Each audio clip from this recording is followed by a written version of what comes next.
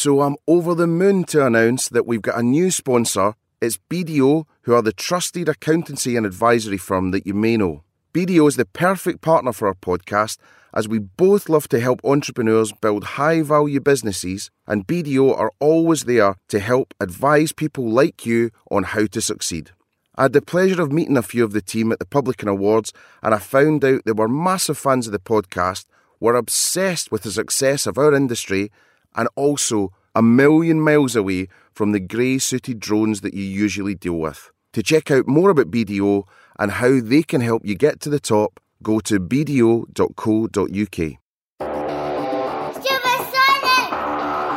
Supersonic! Supersonic! Supersonic! Supersonic! Supersonic! Supersonic! Supersonic! Supersonic! Supersonic! Supersonic! From Supersonic Inc., this is the Mark McSee Supersonic Marketing Podcast, the rocket fuel podcast for food, drink and hospitality businesses everywhere.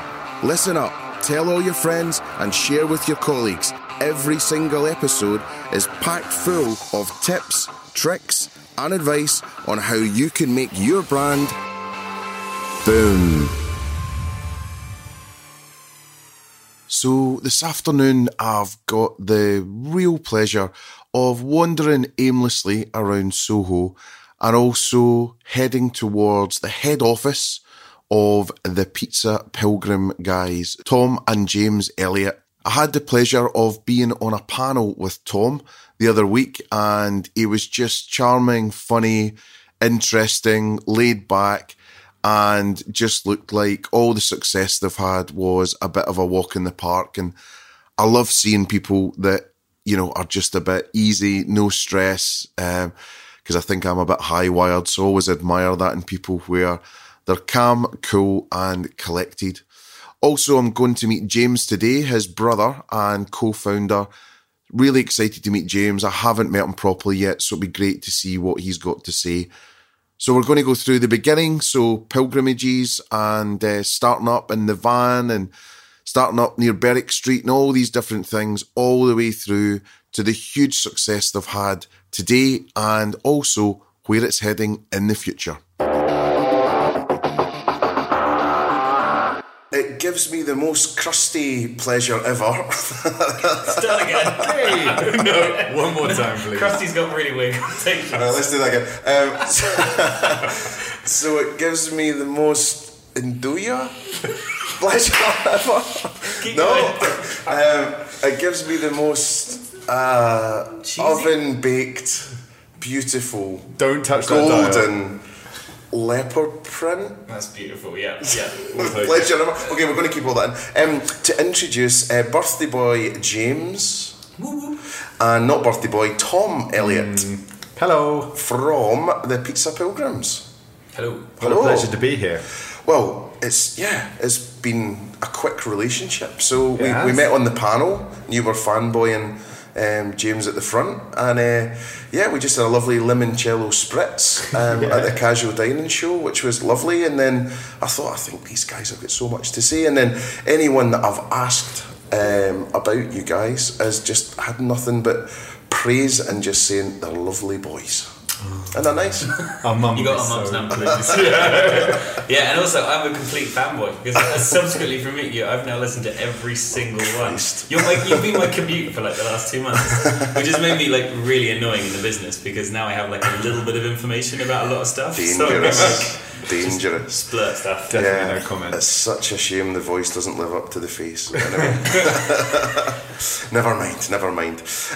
So basically we're going to just have a bit of a friendly chat. We've got some on-brand Moretti beer. Happy days. So well done for getting those up in the lift. Shafted Arms finest. Excellent. So a bit earlier than I'd planned to start today, but that's all right. So I guess the first question was, going right back to the start, so not quite the actual birthday or anything like that, but where did this idea begin and how did it start? What happened?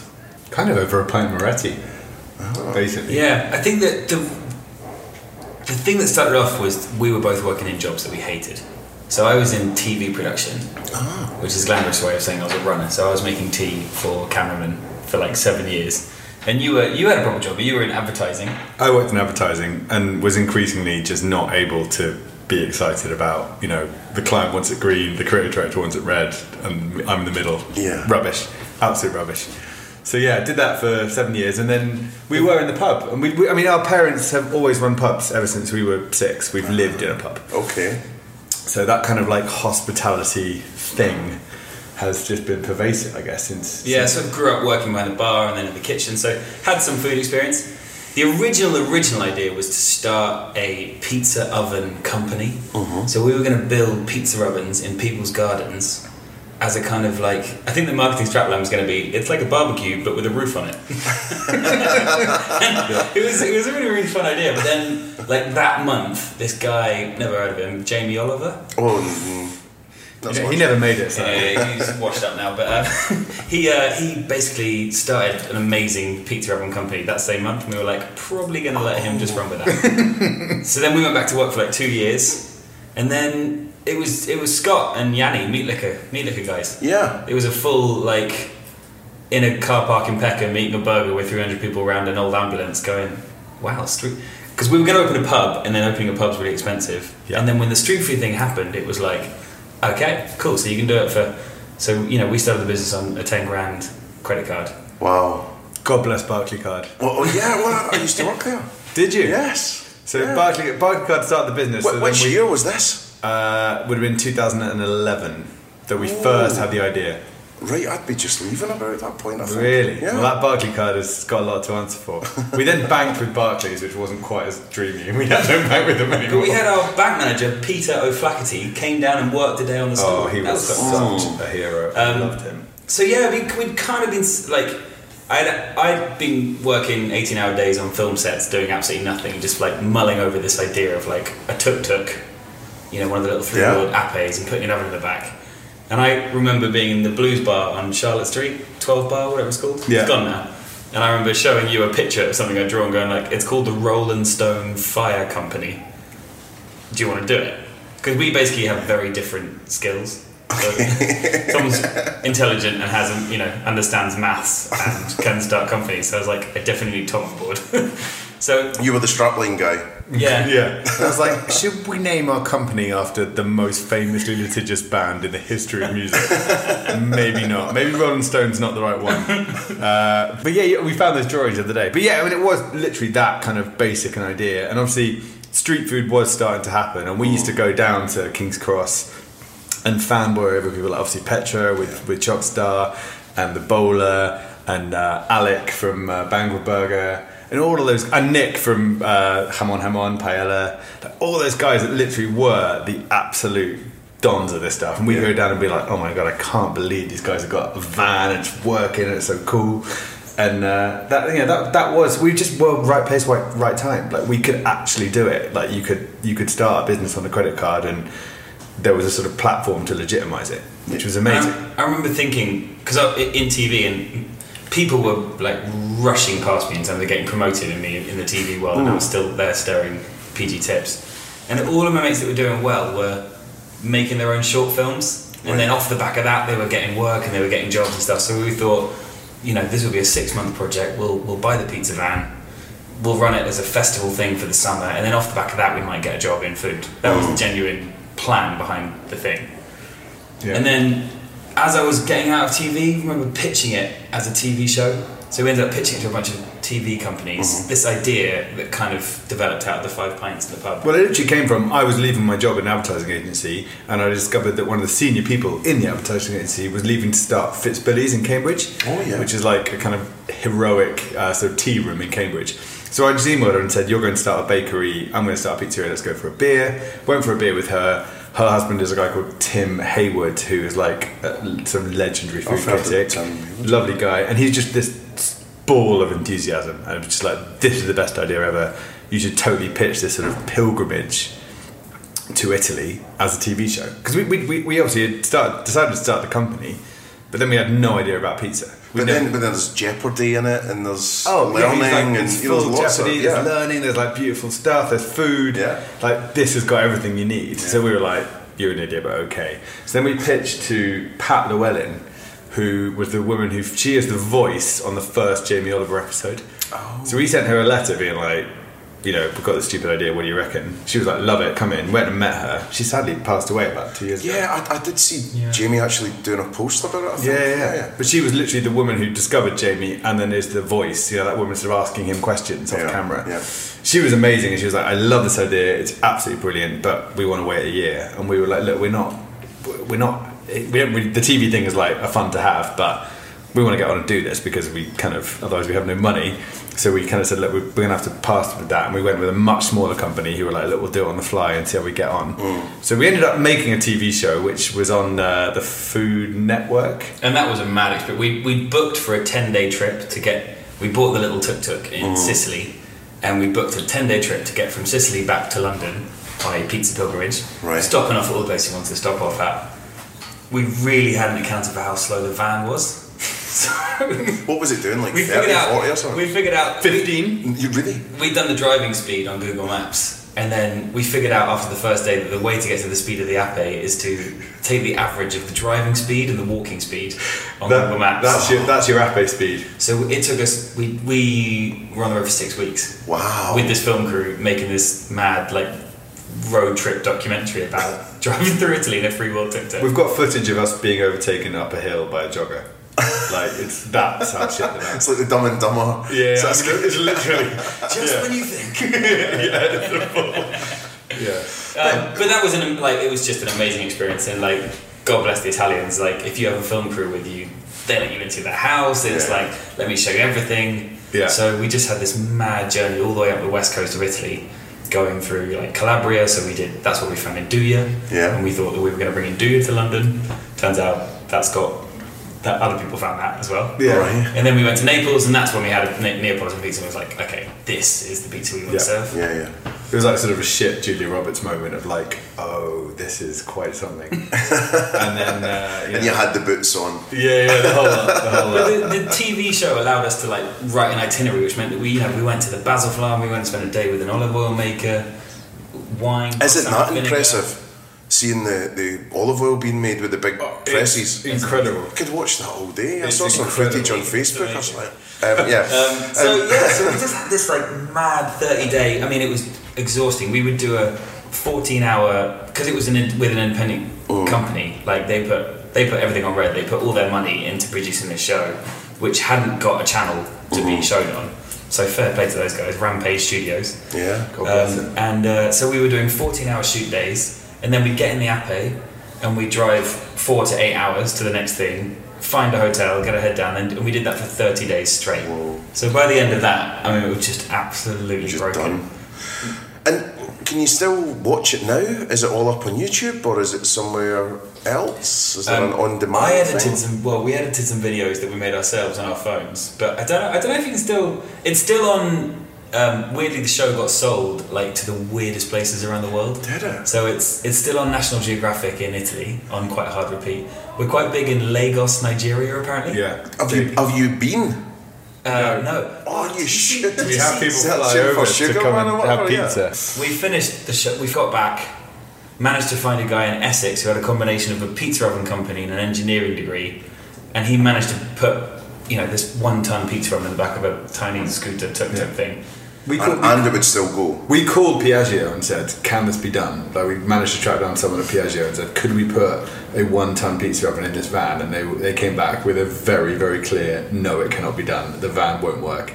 But God bless her, she is 7 years old and she still passing her MOT. She's trying to get a facelift right now. She's getting a little facelift, but it's all aesthetic. I think I saw her stuck in. Did you not get stuck in the mud videos that were up on Instagram a while ago? So much stuck in the mud stuff. Our biggest ever retweet was when we ran out of petrol on the A40. And someone had to comment I'm going to shock you. It's not 4-wheel drive. Yeah. Well, it hasn't even got 4 wheels. There's a clue. 3-wheel drive. But so then it was just really great. We had the oven in the back, so suddenly we were upwardly mobile. Ooh. And then Thom, in the way that Thom is built, hammered the councils to find us a market spot.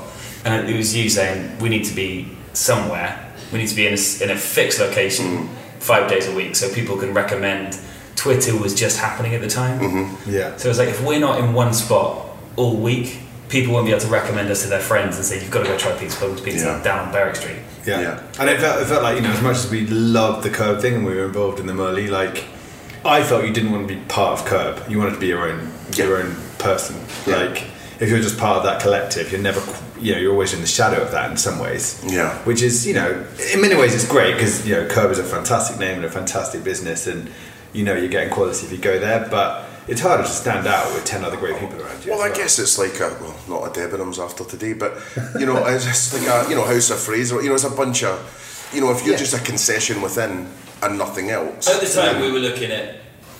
We had a weird thing where Scott called us very early on and was like, I like you guys. Scott Collins. Yeah, we got the kind of call up from the Godfather of for sure. He's amazing. And we went and sat in the one that's just been demolished now. Literally, it's been demolished. Mayfair. Original meat liquor. Yeah. It's going Yeah. Such an icon. Yeah. Yesterday it started or something. What? Yeah. Nice. It's such an amazing building. Yeah, we just went and had this beer with him. He was like what you guys are doing. Let us know if you need any help.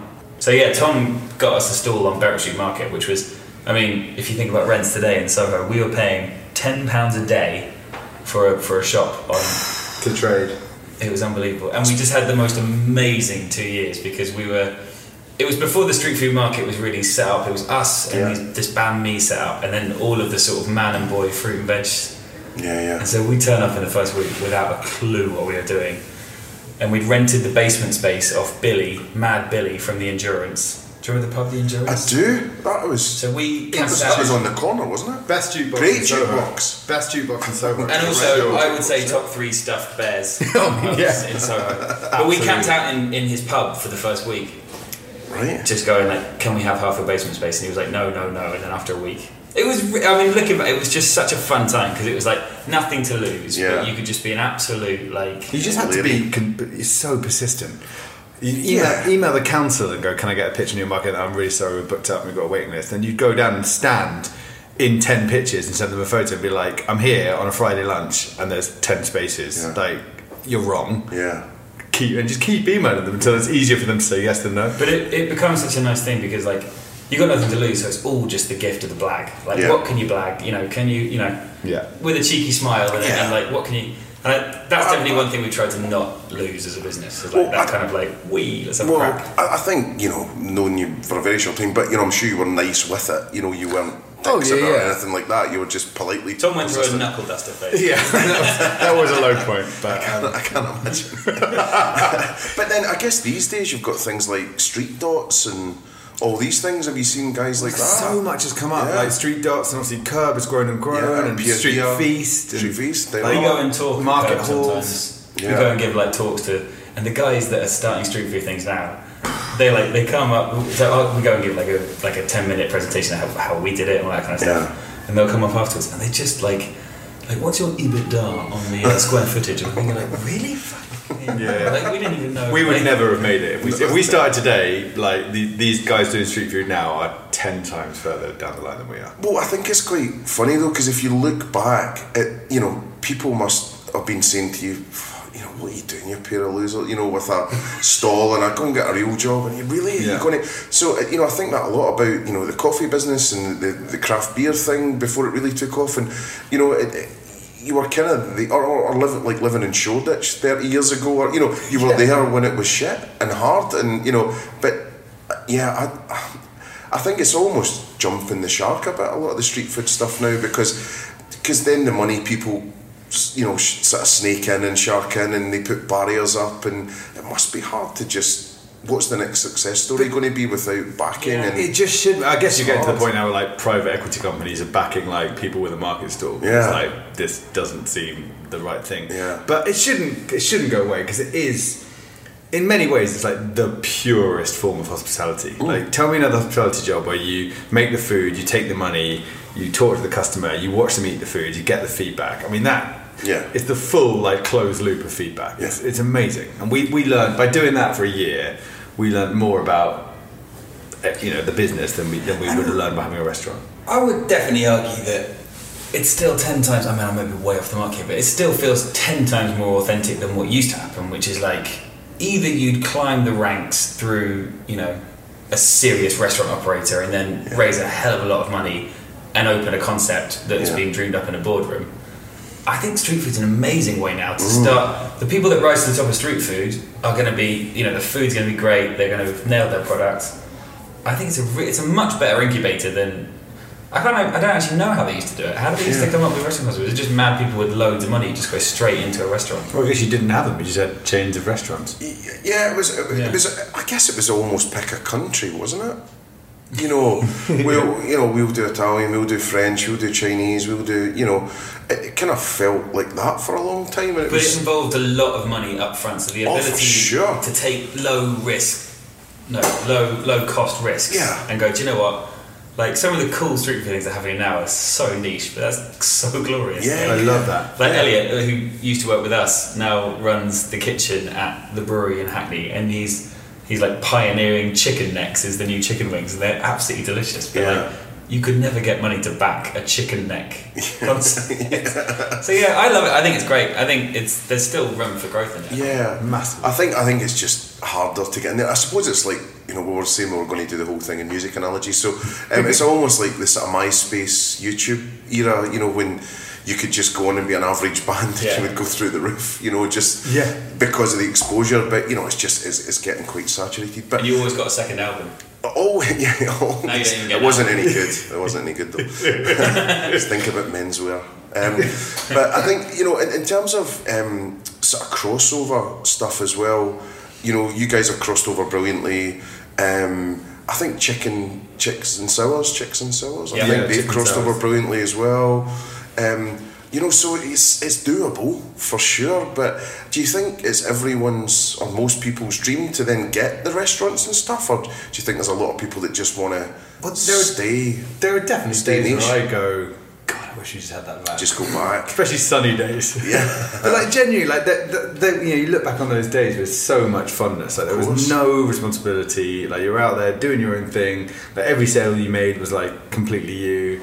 It was an amazing feeling, and I totally understand Nick from Hum On, who still does street food and does it brilliantly well. And he's just like, why would you ever open a restaurant? Like everything about it is like admin and a nightmare, and he's not wrong. Someone said, I think it was one of the guys from Curb in his presentation when I was sitting there. Yeah.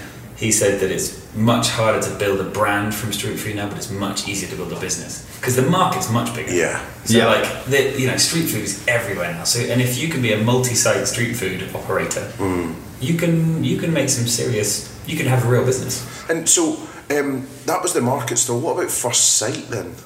Well, is that Brixton? I guess first site was in Dean Street. Was that the first site? Well, I guess we had this sort of middle ground where we did this thing called Forza Win. Which I've heard of that. So Forza Win is now run by it has been for like 5 or 6 years now, run by Bash, who's just like absolute sort of design restaurant genius. Like everything he does is just absolutely brilliant. But we started that it was literally 2 months in. This guy, I got introduced to Bash. He came down. We had a pint with him over there, and he said, "I want to do a pizza pop up in my garden." We were like, okay, that sounds like fun, let's do it. We were just saying yes to everything at the time. Yeah. And then Bash being Bash is like, I've just come back from a meeting like a week later, and we're actually going to do it on the roof of a production company in Brick Lane. And we're like, okay. So we found this incredible roof, like genuinely incredible. They allowed us to build a pizza oven on their roof, which we did over a week. I carried every brick up 7 flights of stairs because there was no lift.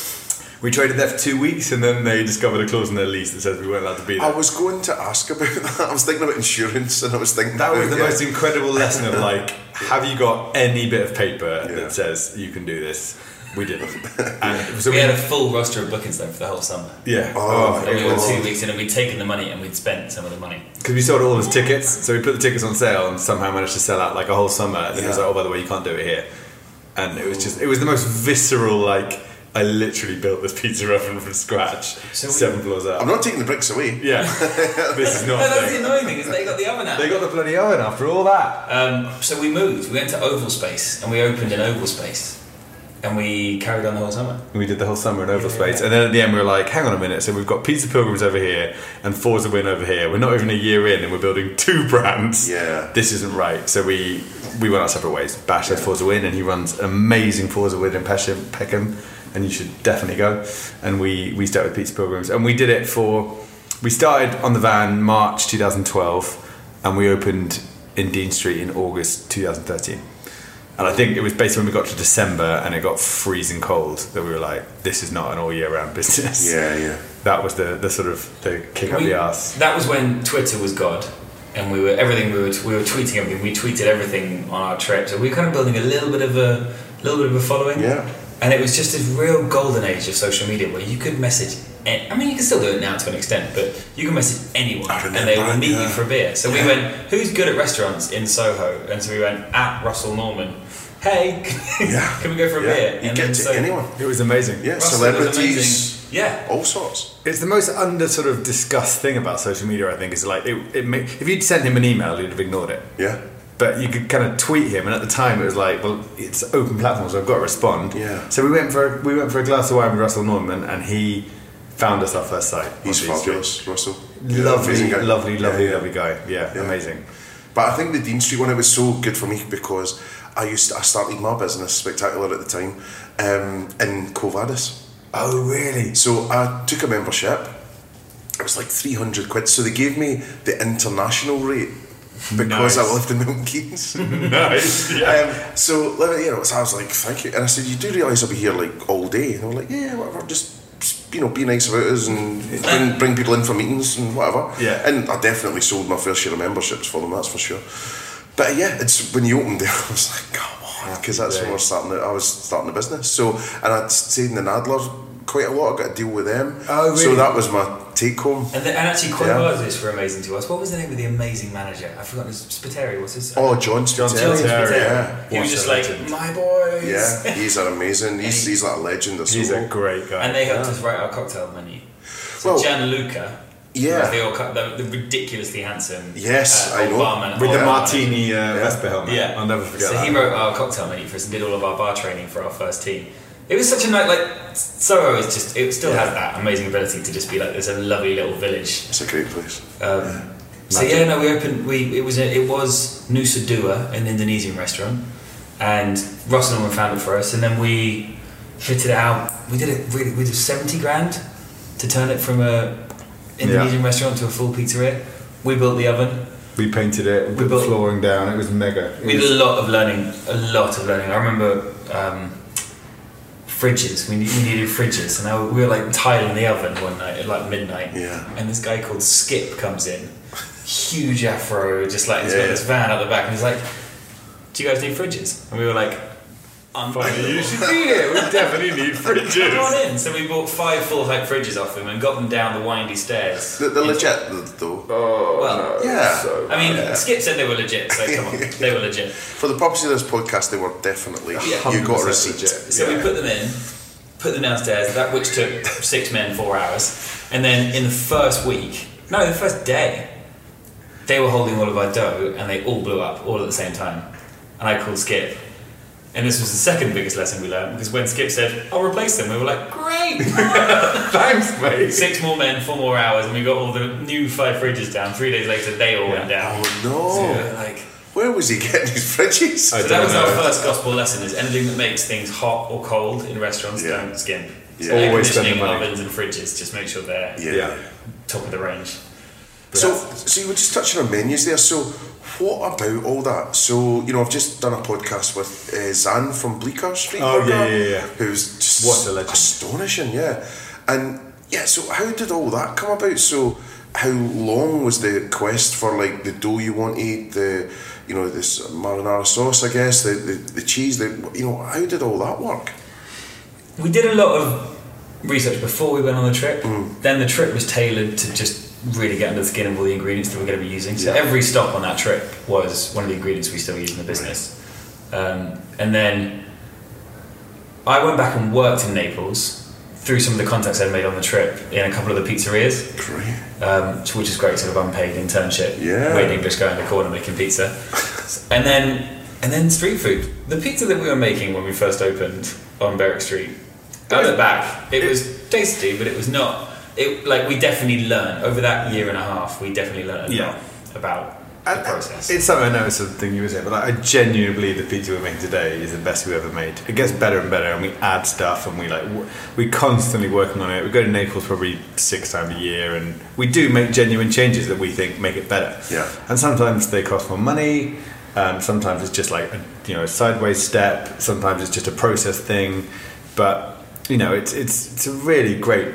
I mean, ask a Neapolitan guy and he'll say you work in pizza for 60 years and you're still learning. And we really get that. Like we really try and we obviously recruit a lot of guys from Naples now, and we try and like pool all that knowledge into remember like the sex manual in American Pie, where like every generation would like add a page or like a sticker or a tip. It's literally like that's what we've got, like that pizza book, sex manual. The pizza sex manual. Oh my god, what have I done? Well, that's one of the coolest things about. I mean, Zan is the queen of this, but like if you're a street food brand or you're a single product brand, you don't have to gone are the days of the sort of A2 hard copy menu which has got 100 different dishes on. We've spent the last 8 years just thinking about pizza. Yeah, just and it's keeping it just tight. so less stressful. Yeah. I mean, we don't quite know what it's like to have to come up with great recipes for 40 different dishes in a menu that changes. But it's felt like a lot of work just to keep working on the pizza. Because I just had lunch in Kingley Street, or Kingley Court, so that was great, and I managed to get a seat and I was dead pleased. And I think what was nice was, I mean the food was amazing. I enjoyed the fact you can chop and change the toppings and stuff like that. I've been in for a while, so I didn't know that was possible, so I was really chuffed with that. And the Nduja dip was wonderful. But I think what was so good was the team were having a lot of fun.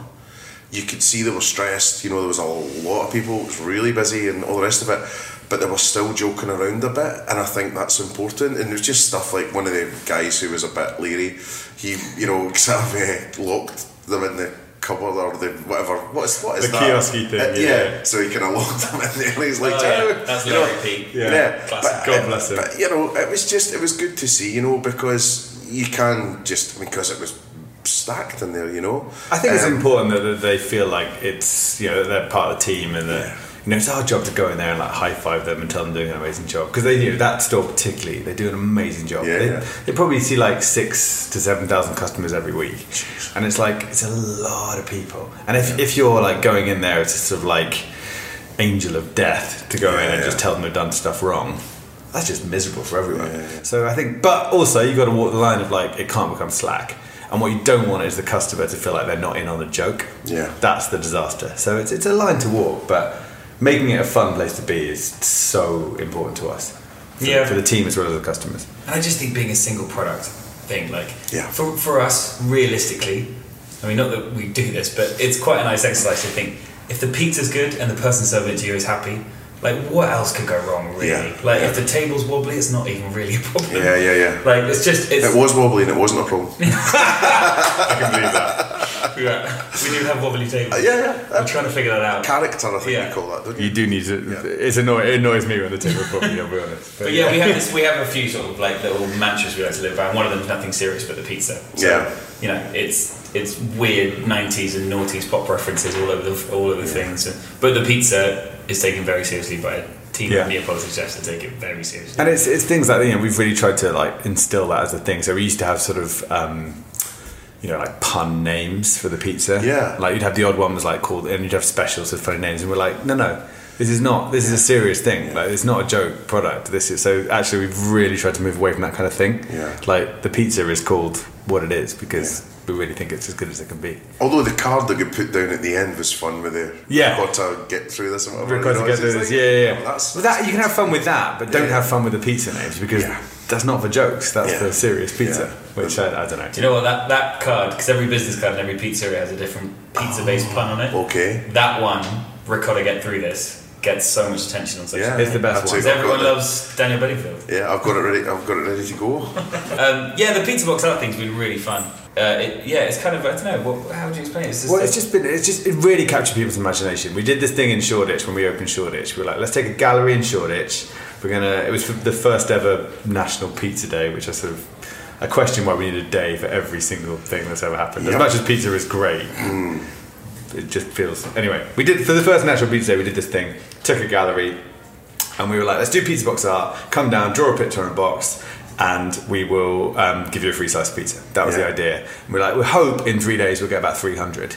We got 2,100 on day one. Wow. And it had this glorious like innocence to it, because we weren't asking for your email address, we weren't asking for your like phone number, we weren't trying to give you a coupon. It was just come in, draw whatever comes to mind, and we'll give you a slice of pizza. And some people kind of came in and just scribbled and got their free pizza. Some people came in and spent 3 hours. One guy, I'll never forget, came in and like gave him a box and a pen, and he drew a picture of a trumpet, and I was like, oh, that's cool, do you play the trumpet? And he's like, I haven't played the trumpet in 10 years. And he literally was like, I'm going to go and play tonight. And he like walked out, and he had this like changed his life, little like moment. And it was just, that I guess that was the moment where we were like, this is actually really fun. And we get endless entries in every pizzeria. Every pizzeria now has a pizza box art gallery. They're all up online, so you can enter online.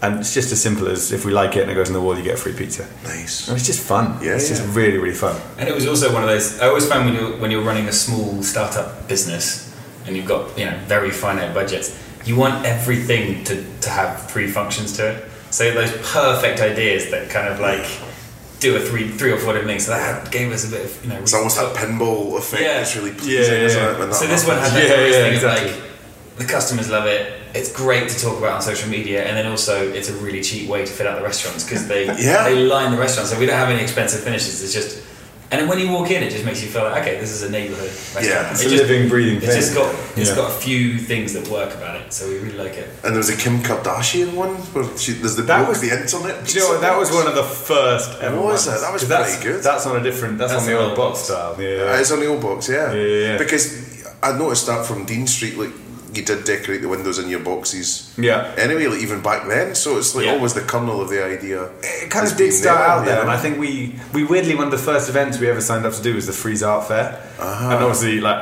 I mean, joking aside, I had never heard of the Freeze Art Fair.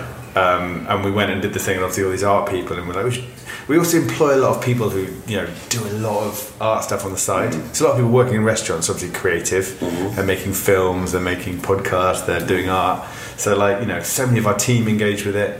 Yeah, it just really did. That was another thing that we were big on in terms of keeping the teams happy. So we have a lot of waiters are also actors, comedians, musicians, artists. So we have this little art grant. So it's £1,000 a year to someone, and you can sign up for it at Pizza Pilgrims. That's cool. And just so it was really cool. So 2 people a couple of years ago took the art grant and used it to go to Edinburgh with their play. And they're still touring that play now. So great. We lost a manager and a waiter. We lost from it. Our staff turnover increased because they both left to go to Edinburgh to do the show. but it was the right thing to do. It was really fun. Get a £1,000 book token next time. Or that's a much better idea. Art supplies.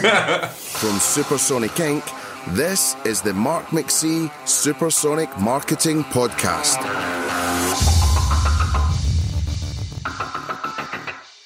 Just a friendly reminder that this podcast is brought to you by the good folk at BDO. BDO have been long-term supporters of the hospitality sector, and they are really passionate about supporting innovative entrepreneurs on their journeys, and they also want to give you the right advice and support to grow your business.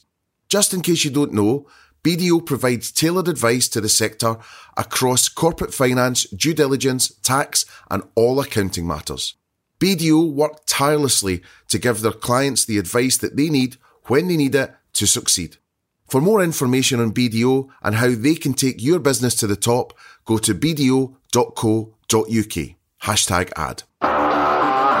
So we're back after our little ad break, and we've got more beers, so that was good, and quick tea breaks and stuff. I guess I was really curious, as people listening might be as well, as what happened from store, shop, restaurant, I don't know what you call them, and then multiplying. When did you decide that was the right thing to do? I mean, it sounds like such a sort of like made up thing now, but it really was like one piece at a time. Quite honestly, the first time we've ever had a plan is 6 months ago. The first time we've ever written anything down that's more than 6 months in front of us. It's a good question though. When did we decide that we actually wanted to open like more than one? Number one was very much like the dream was to open that was like beyond our wildest dreams, having a restaurant in Soho. When did we kind of go, maybe we can make a go of this? I mean, I suppose it would have been that people would have been following, so we were looking at the other people in the business. At the time, Byron was just this kind of like shining light of awesomeness that we brought. Really great burger, clean concept, like I remember really fanboying about them as business. I mean, that's seeing the other side of it, and then I guess they're on the comeback trail now when you're a new CEO and all these things. Can you see in that formula where that went a bit wrong? You know, was it menus or ingredients or too many? Or I suppose the way that we're growing at the moment feels right. We're ambitious. We've got a really good team behind us, but we're not opening restaurants and opening other ones without the ones that we're opening working. Yeah. So we opened in the city, 5-day-a-week trade. We've never done that before, and we had this whole different challenge of how you get. We are the busiest we are in any pizzeria in the city at lunchtime. It's mobbed, but then at 3 o'clock it shuts off. Yeah. So we've had to change our tack, but we're getting there now, and now we're hitting our targets on that site, and we're opening in Shepherd's Bush in 2 months' time.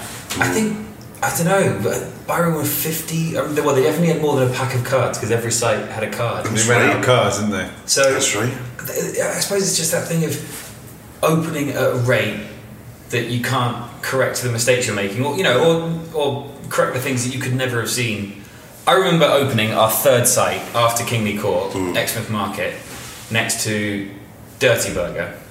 They were growing at such a rate they didn't have time to go back, and it was so interesting watching us and how we were doing. This was our baby, number 3. Yeah. We were putting all of our heart and soul into it. At the same time, Dirty Burger had 5 other sites going on. It was tough for them, I think. And I just remember walking in there and they were doing like $6,000 a week, and the manager was flipping the burgers, and it was like, you haven't got enough time to come back and fix this. Yeah. You're off to the next one. Because you're heading off. And then that's where they end up. We opened exactly the same. We both opened pretty much, I think, a week apart. We both opened on $6,000 a week. Yeah. And we'd done 2 in Soho, and we were like, okay. Yeah. This is now, you're not in Soho anymore, Tozo type thing. And then, so we opened there $6,000 a week, and they took the opinion of like, pull everything out of it and just make it operate on $6,000 a week. And hit your target, which is kind of not possible. And we kind of took the opposite approach, right? Like, just keep working at it. And sadly they closed. Obviously, anyone ever closed, but they closed. There's still an empty unit next to us, and I don't want to talk about numbers, but we're doing 3 to 4 times that now a week out of that site. And it's like, but it took a lot of work and a lot of rethinking and putting a great team in there and thinking about the outside. It's been a constant and we're still. What's that thing that Wagwan was about, like Kaizen? Just that obsession of nudging it forward like 5% is the bit that genuinely excites us. It always feels like there's 2 very different contexts for restaurant growth. On one context, we're a street food van that's growing to 10 restaurants, and that feels like we have not touched the ground. We have just been running and it's felt so fast. But then you put that against the context of a much larger business that's growing at the rate that some business have grown in the last 5 years, and we're like snail's pace. Well, I think, looking at it now, and, if everyone had that 20/20 hindsight, everyone would be lovely and doing well, but it is the Hawksmoors, the you guys, the Dishomes, maybe even Mowgli to a certain degree, it's just that sort of slow and steady is... going to win the race, I think, I think those 2 guys, even though they're on obviously a very different planet scale to us, the way that Will Beckett runs Hawksmoor and the way that the guys at Dishoom run Dishoom, that was always our shining light of how to do it. Really sensitive, really caring. Going to different areas and having different ideas. Charlie from Flatiron, another guy who really cares about restaurants. And Thom and Phil as well. Honest Burger are just the best business in the world. I love I'm looking forward to speaking to them.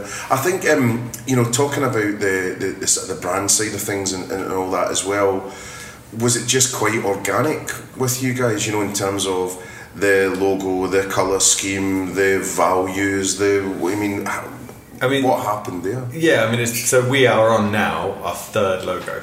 Coming from someone in advertising, I was like, gotta keep working on the logo. Yeah. First logo we did, my wife did it. She's a graphic designer. Oh, great.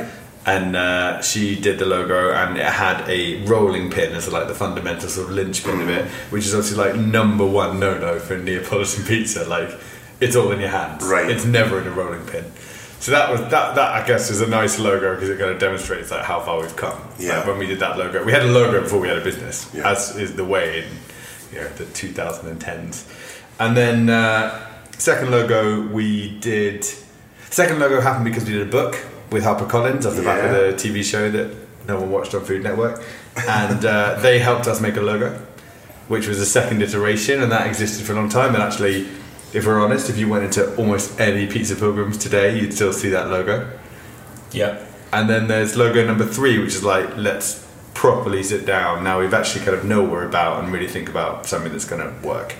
And we really love logo number 3 actually, but it does seem insane that we've had 3 logos in 7 years. And we feel like, as opposed to the maybe more classic approach of spend the money up front and build something that you can then laminate it and that becomes your Bible for how to build your business. We're building those materials now. Like, we've only just spent, we got Rick, through a friend of a friend, has put together a proper logo package for us for the first time. And we spent what we think is an inordinate amount of money, but he gave us a really lovely colours, fonts, and all of that stuff. Yeah. He actually made a font bespoke. But that's Pizza Pilgrims, never ever had like a pile of money. Yeah, it's still majority owned by me and James. There's no private equity involved. There's no one who's gone, here's 5 million, let's go and let's do this. Like, every decision is like a painful one. Spending a couple of grand is like a big decision for us. Yeah, which I think it's like that thing about everything great is built out of those kind of challenging budgets. You've got to really think about like, how can you make this really go. Well, I think that's a smart point, because when I was at lastminute.com, I think our total marketing budget was around £23.3 million, right? Wow. Barclaycard was a little under 10. I mean, not that I was responsible for all of that or anything, but you were part of that. And then when you went to Yo Sushi, it was sub 300 for 60 stores or whatever. So boy, does it sharpen you up. Absolutely. And I know that's still a lot of money, by the way, but for what you were, and menus were coming out of that, and print and all these things, and a new website and so when you looked at the change that you had left on the table, you were like, oh my god. But we pretty much put most of it into social back then, so that was 2010. But would you say that someone like Roland or Yo, because he's a leader, kept the business nimble because he could make really strong decisions quickly? So like in a business like Last Minute, maybe you need a larger budget because it's harder to just get stuff off the ground quickly and be a bit sort of nimble and blaggy. Well, I think there's a less a Robin thing and more a industry thing, which is it's operator led in the main. The marketing department sort of becomes the promotions department, which is very different. The only tool that most people seem to have in their box is discounting. So a lot of work goes into that. And weirdly, the discounting line doesn't seem to be as troublesome as the marketing budget line. Because your discount line was 3 or 4 times, I'm not saying about you, but just any of the business you work with, than your marketing budget, and you're thinking, if I just took that and did good stuff with it, then that might help, There's a psychology in that of like money not spent versus money spent. It's like, it's easier to be like, oh, we're just below, we're kind of giving it away rather than we're spending. And actually, they should be the same. You should be treating those exactly the same. Or you should be putting your foot on the gas and trying not, because if you look again, obviously, but in terms of like actual finance, the same. But you're right, you should be putting it all in the promotion rather than the discount. Well, also, it's interesting. I did the podcast with Mark Ritson this morning, who's like the greatest marketing professor of our generation, right? I can't think of any article. The only other marketing professor I can think of was Kotler, and that was like in the 60s or something, wasn't it? So, on another axis, I guess you're thinking about discounting and stuff, and so if you've got those slow and steady businesses doing really well, is on one axis, I suppose, then you've got the ones that truly invested in brand at the time, like Nando's, Wags, and those kind of peers. You'll never find it Pret. You'll never find a discount there ever. So it's kind of there's almost like 2. So if you can almost do the 2 magical bits, which is, or 3, put your money into the brand, slow and steady, hold your nerve, and have value in your product, then because then it becomes commoditized, But so I think, and also the stuff I was talking to Mark Ritson this morning about, and this is part of what I was sort of saying there, is like, where does marketing beginning and end? Where does it, whereas in most marketing roles in food and drink, they stop and start at what's your campaigns for the year. Whereas they're never involved in pricing, they're never involved in product, they don't have a say on property, and. So, and the thing, I was talking to Mark Ritson about this morning, or he was talking to me actually, and I was listening, was just about the breadth of marketing. And if you think about the entire marketing mix, it's meeting an unwanted need at the start. Very rarely are you truly meeting an unwanted need. You're not inventing paracetamol, right? It's, you're just going to do a slightly better version or your version of the thing, Yeah. And if you look at, Unilever and P&G and, they're doing that all the time. So, but then if you go through the mix, my fundamental problem, I think, with the restaurant industry in the main is that you've got people who are, undisciplined's the wrong word. I mean that they haven't had potentially the proper training to be a marketer. So I'm not saying that you have to get your Scouts badge or your Girl Guides badge or whatever, right? But I think it just helps then give you confidence. So what Mark was talking about, he's got a mini MBA course that you can go on. It's like £1,200 or something. I'm really tempted to go and do it, by the way. I think it'd be amazing. but basically, anyway, he was saying about that. He's saying the number one thing that it's given all marketers that have been on it, and it's been food ones and non-food and whatever, automotive, whatever, it's given them confidence. Because then when they go into the boardroom and they go into battle with these, 60-year-old males, as it is in the main, that they won't get shouted down, they won't get... And I don't think the CEOs or senior people are doing it to be nice. It's just that they've got more experience and their debate wins. So actually, if the people had the tools and the logic that could then go in and say, here, you have to be on TV because this, you have to spend 300 grand more and this is going to happen. It's just that kind of thing, because if marketing was a sure-ish thing and you put in a tenner and you got 100 back, you would do it all day long. But the problem is, like a lot of the chains and stuff, we scrimp on those things as well. We get a slightly cheaper agency, we get a slightly cheaper person in the job that will grow into it and get, and. So a comment I made at a thing for Experience when I won the other week there was, and I got in a bit of trouble for it, was I think we're a generation behind in terms of marketing and food and drink. And it's not anyone's fault that's doing it. It's just the fact, if you look at automotive, you look at e-commerce, you look at retail, you look at all these things, we're just not getting the training that we need.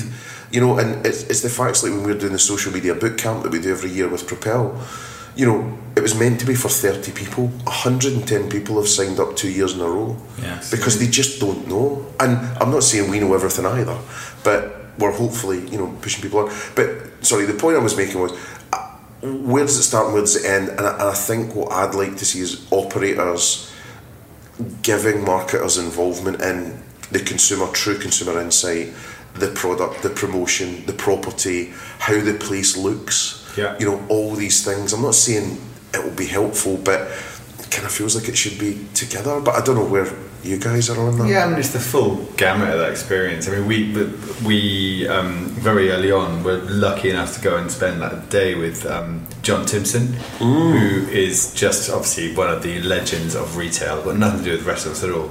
But they have, I think, 1,200 or 1,800. It's a lot. It's more than any restaurant company that exists. Stores in the UK, and they don't have a marketing team. Their point of view is that every single person who walks out of Timpson's is a marketing, like an advocate almost. Like walking out, and if you show them a great time, they'll tell 10 people. It's so true, and I think it's so important that's pervasive. And we do, marketing is something that we talk about a lot, but I think as you grow, one of the things that I think we've noticed recently is, up until pretty recently, me and you have kind of been at the centre of every single part of our business, and now we're growing, we're building a great team, all that kind of stuff. But in some ways, it was easier 3 years ago because you were kind of judge, jury, and executioner. One laptop was coming up with the idea, signing off the idea, and then delivering the idea. The piece in the middle is the communication thing that just gets so tricky because if you're coming up with fun ideas, a big part of your job becomes convincing other people that the idea is a good idea. Well, interestingly, talking to Mark Riston this morning, and this flipped my mind a bit because I'm all about the fun stuff and the creative and I love all that, but he basically said that's 5% of it. It's the data and the insight and the discipline and I was like, and he's like, so basically, but the interesting thing is he's really been banging on about founders being in the business and why that's a great thing. So you two have got license to do that because you are the visionaries, right? Whereas, if a marketing manager comes in or a marketing exec, they don't have he feels that they don't have the right so much to be going by gut feel. They should actually be more data. That's something that we find quite hard because, that kind of, there's the crazy founder thing, which is kind of like up on a hill somewhere, just sort of barking down orders. And then we really want the advice on things, but you do always intrinsically have, as a quote unquote founder of a business, a complete shortcut to the end goal. You can go, do you know what? No, let's go, let's do it. Yeah. And that makes it tricky because it's hard to get genuine opinions off people sometimes. Yeah. People just think you're right, which is not always the case. Yes. Yeah, about the fridges. So any fridge advice, you should take it off. I mean, often people don't think you're right, but they don't quite have, the way it's set up is that you don't quite have the ability to just go, no, we can't do that. Yeah. We're trying to foster that relationship in our business as much as possible. Yeah. But we quite enjoy being at the sort of the front of the marketing of Pete's Pilgrims because you don't quite have as much red tape as if we were to employ. We don't have a marketing director or a marketing person in the business. So we think that's a great role for the founders to take on because you can dust off that pretty weird idea, but has the ability to punch through a lot of the other noise that's going on in marketing. Something that's genuinely creative and honest. Yeah. It's hard though. It's hard to give up that baby, Yeah. And I've seen it plenty of times when you go in, and that's why actually being an agency was better. Yeah. Because you're not a threat. You just you just do it as an objective person and all the rest of it. So how does marketing work in your organisation then? So is it mainly just the two of you? And what's the discussion? Is it because sales are down? Is it to build the brand? Is it opportunities? Are you just doing stuff naturally? What's going on? The work at the moment is about trying to, for the first time, put a plan together. Yeah. And then And not plan scattergun. means... Plan means how do we want to, everything from how do we want to talk about on Instagram, so me and Thom run the social media channel still and do all of the correspondence on that, replying to customers and stuff like that. But what is that tone of voice? What do the pictures look like? What do people want to see from Pete's Pilgrims on Instagram? Turns out, shock horror, pizza. Pizza's big. Pizza's play your hits for sure. But then it's that question of you don't want to just post pizza. We want to talk about the things that we care about, and so we post a lot of pictures of the people and You should. I mean, I think so. You can chase likes if you're not careful. Yeah, well, I think that then becomes one dimensional, doesn't it? Yeah. It's about a repertoire, and latest figures we're hearing is that you need to be posting around 80 to 100 pieces of content a day on social media. A day? A day. Wait, what the? Not on one channel. There's many channels. Right. But basically, the thought is that you would do. Let's say you were doing your pilgrimage again, right? Or maybe a good idea to do that again. And then that would be your long form content, right? So then what you would do is you would take that and then chop it up into tiny micro bits of content, and then you would start feeding that out. So there would be short clips, there would be still photos with a quote, there would be product shots, there'd be So all that stuff would be going through, and then you'd be posting it out into your visual media, your video media, and your blog media, and things like Medium and all these things as well, where you get into serious chats about the best in the world and So that's all going on. And then what happens is once that's all happening, you start reading what people are saying about that, and then that becomes sort of self-fulfilling, because then they're going, fuck, I really hated what you did there, I really love this over here, and so you start going, oh, actually we've got more of that stuff over here, and you can just keep repurposing. And a really good trick is for you to have evergreen content on things like YouTube, and YouTube's always underrated because it's the second biggest social media channel out there after Facebook. So, but high barrier to entry, right? You've got to be good. You've got to be doing quite high quality stuff. Well, I think it's nice if it's good enough. I mean, it doesn't need to be TV or anything, but people are going there to be entertained or find out instructions, that kind of stuff. So, it is things like, it's no surprise when it's summer, it's no surprise when people are going to want a Negroni or whatever, it's no surprise when people want a limoncello spritz or this type of pizza or yada yada. But you could just, because that will stay evergreen, and the amount of people just still putting in how to boil an egg is mind-blowing. So if you think about all the recipes you do. So although 80 to 100 sounds nuts, and it probably is far too many for a small organisation to do, the point's there that it's probably more than what you're doing, plus it needs to be more of a breadth than just that. So one of the things I used to do years ago when I was at Yo, we did really well. We got cited as being the most socially engaging restaurant in the world by this American sort of magazine sort of things. We won 2 Webbies as well, which was amazing.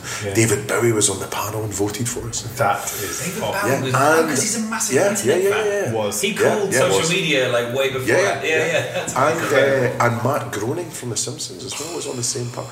Anyway, so basically what we did, 3 things. So you have a third of the stuff about brand, a third of the stuff about your product, and then a third of the stuff about your insight. So what is it all about? Is it authenticity? Is it fun? Is it Italianism? Is it all that kind of stuff? So that's how you might sort of break up the content. So are you coming up with a yearly plan? Are you just doing it ad hoc? It's on my phone. It's ad hoc. I think the bottom of what we're trying to do with Pizza Pilgrims as a whole, in terms of the way we employ people, in terms of the way the restaurants look, and the way that we talk on social media, is there's complete, for lack of a less technical term, like equality between customer and team member and us. I always want people to feel when they're following us on Instagram that like we've just created a restaurant that we want to go to. So it's like it just feels like it feels like a mate's recommending to you kind of thing. Yeah. When the waiters serve you a pizza, there's no feel of a hierarchy, like they're the waiter and you are the customer. Yeah. And I think that creates a really nice environment. And the way that we talk on social media is very much like we want everyone to make sure they know that me and Thom love Pizza Pilgrims, and we love that's the restaurant we want to go to. And it just creates a nice flat structure. That means that no one's... We want input as well, though. Yeah. So it's not just like here is us and here's fully formed and just tell us what you think. It's like how do we change this? How do we, we've got these 2 specials. Which do you prefer? We've recently had a thing where we put pasta on a pizza, and the Italian community of London lost it, with a capital L, which is fair enough because we've challenged some of their kind of most fundamental beliefs. Yeah. But you get spaghetti wraps though. Yeah, come on, look at it. I'm just showing you a picture of a carbonara pizza. Yep. Where do you sit with that? I'd give it a go. Yeah. Sticks of pineapple. That's on it. Almost certainly a yes. But then so we got a lot of feedback. We're like, okay, wow, we've caused issues here. So we did a poll. And we got 52 to 48, some other major decision that's happened in the last few years. And so now we're doing that sort of thing. So we did the whole should we do another referendum? But we now do it where you can order with or without pasta, and that's like live feedback. And I think it's so nice to be able to do that, rather than just be like that's it, take it or leave it. So there's a really fine line. We did a pineapple pizza with Neil Rankin from Temple last year. So we did honey marinated, roasted, charred pineapples with nduja and pickled chili and all that kind of stuff. It's kind of playing on that. It's just trying to keep it fun at the same time. But that would have been great. It was delicious. Yeah. Every pizza came with we ran it for a month, and every pizza came with a voting slip, and you had to vote as you left, and then we did it. And it's just fun. Neapolitan pizza is steeped in tradition, and they would change nothing if they could. Yeah. And actually, it's just it's so good to test the fences a bit. Yeah. Just go can you get away with this? Yeah. We always want to be great and traditional, and there's some things that will never change, but you can't. Nothing good comes from sitting still. Yeah. Oh, in fact, the Pizza Express CEO this morning, Zoe, she said a great thing. She said great brands never stand still. So I think that's a good point. Right, I'm going to do the last couple of questions then, which brilliantly haven't updated from my phone. So we do a feature at the end of every podcast now called Mark Out of 10. So it's about your best stuff and your worst stuff. Right. So best city to eat in. London's pretty great. I don't know if there's many other cities that have the breadth of what we have. I find that you can eat anything in London. So big up London. I think we wouldn't be us without saying Naples. Yeah. What a mad place. We went to a restaurant called Nanella last time we went there, and it failed every kind of London restaurant test for quality hospitality, but it was the most brilliantly unforgettable experience thing I've ever had in a restaurant. I'll never ever forget it. The food was I think that's right. I think the thing about Italian cities and restaurants is that they don't accept similar in a lot of places in France, but in Italy they don't accept bad food. There's great food in London, but there's also a lot of really bad food. They just, a bad pizzeria in Naples wouldn't be envisaged. It just wouldn't happen. Yeah, Naples is very, very hard to have a bad food experience. It's great. And what about best meal or best dish? What's like your absolute favourite dish ever that you crave? I do think spaghetti vongole is really hard to beat. Oh, is it? It doesn't need to be from a restaurant. No, well, just it can be something at home or whatever. But yeah, just best meal ever. Do you know what I had on Sunday night? Deliveroo, week moment. Been out for lunch, had a few drinks. Curry. I haven't had a curry in a long time. The curry, it's Or just that classic like chicken tikka masala. Classic takeaway. It's just the best thing in the whole world. It is. Poppadoms, numbers. I mean, it was absolutely vulgar. What was going on at the table? But yeah, we did the full Indian takeaway experience, and that was absolutely glorious. Best alcoholic drink. Well, obviously it's our limoncello that we produce, Pococello. Okay. Available in all stores. Hashtag ad. All good and some not so good retailers. I mean, I honestly think a cold pint of like generic lager. We were just talking about like that. I'm a bit overcrafted. If it's got hops, I'm Tom not walks interested. into a pub and he goes, "Do you do cooking lager?"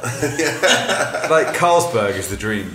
Yeah, Carlsberg Heineken. Like, the new Carlsberg's really nice, actually. Yeah, totally. They've totally redone their recipe and all that. We have beer Moretti in a lot of pizzerias, and I love that. But like, I want to love craft. I want to absolutely love it, and I And what about, so we were just talking about this before, but just to prove to my mates and everyone that's English, my neighbours and all that, Tennent's is a premium brand in Italy, right? So in England, obviously, Peroni is like the premium lager and it's all very posh and like, Italian style or whatever. And Super Tennent's is, fair to say, not. Yeah.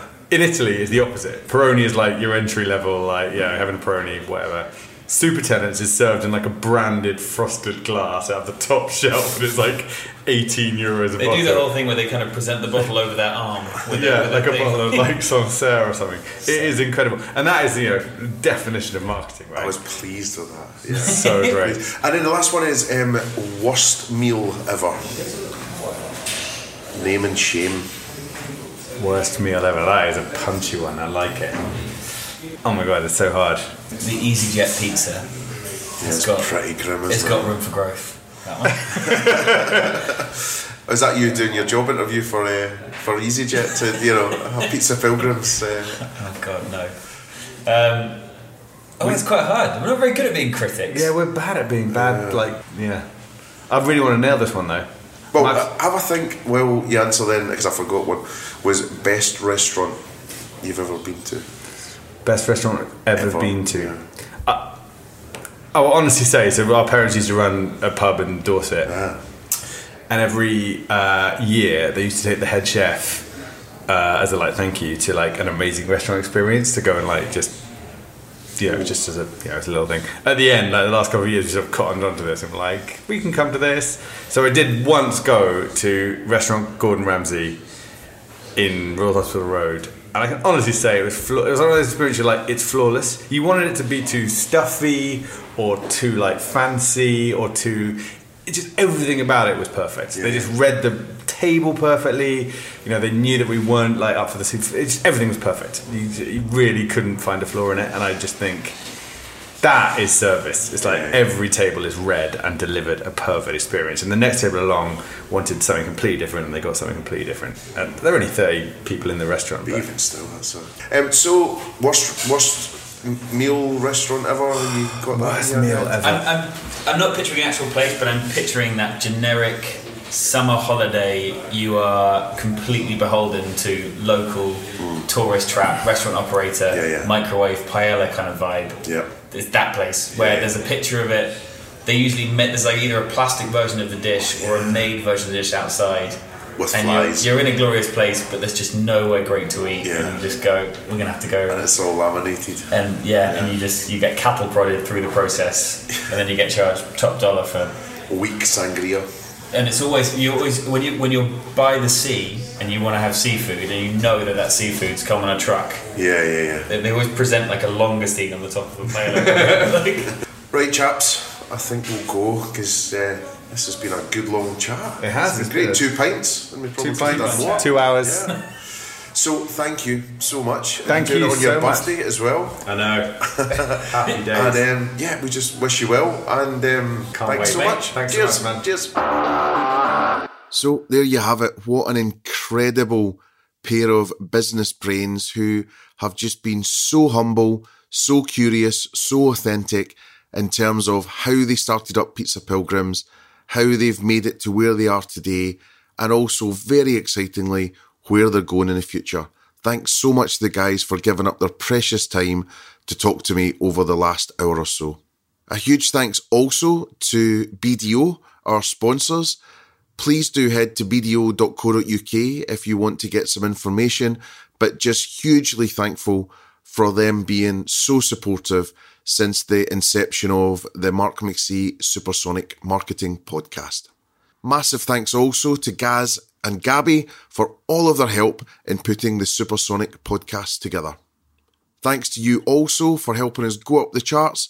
Thanks to everyone who's sharing, rating, reviewing, and writing to me on a daily basis. I really, really appreciate it, and I love hearing from you. So please do get in touch, and we'll help as much as we can.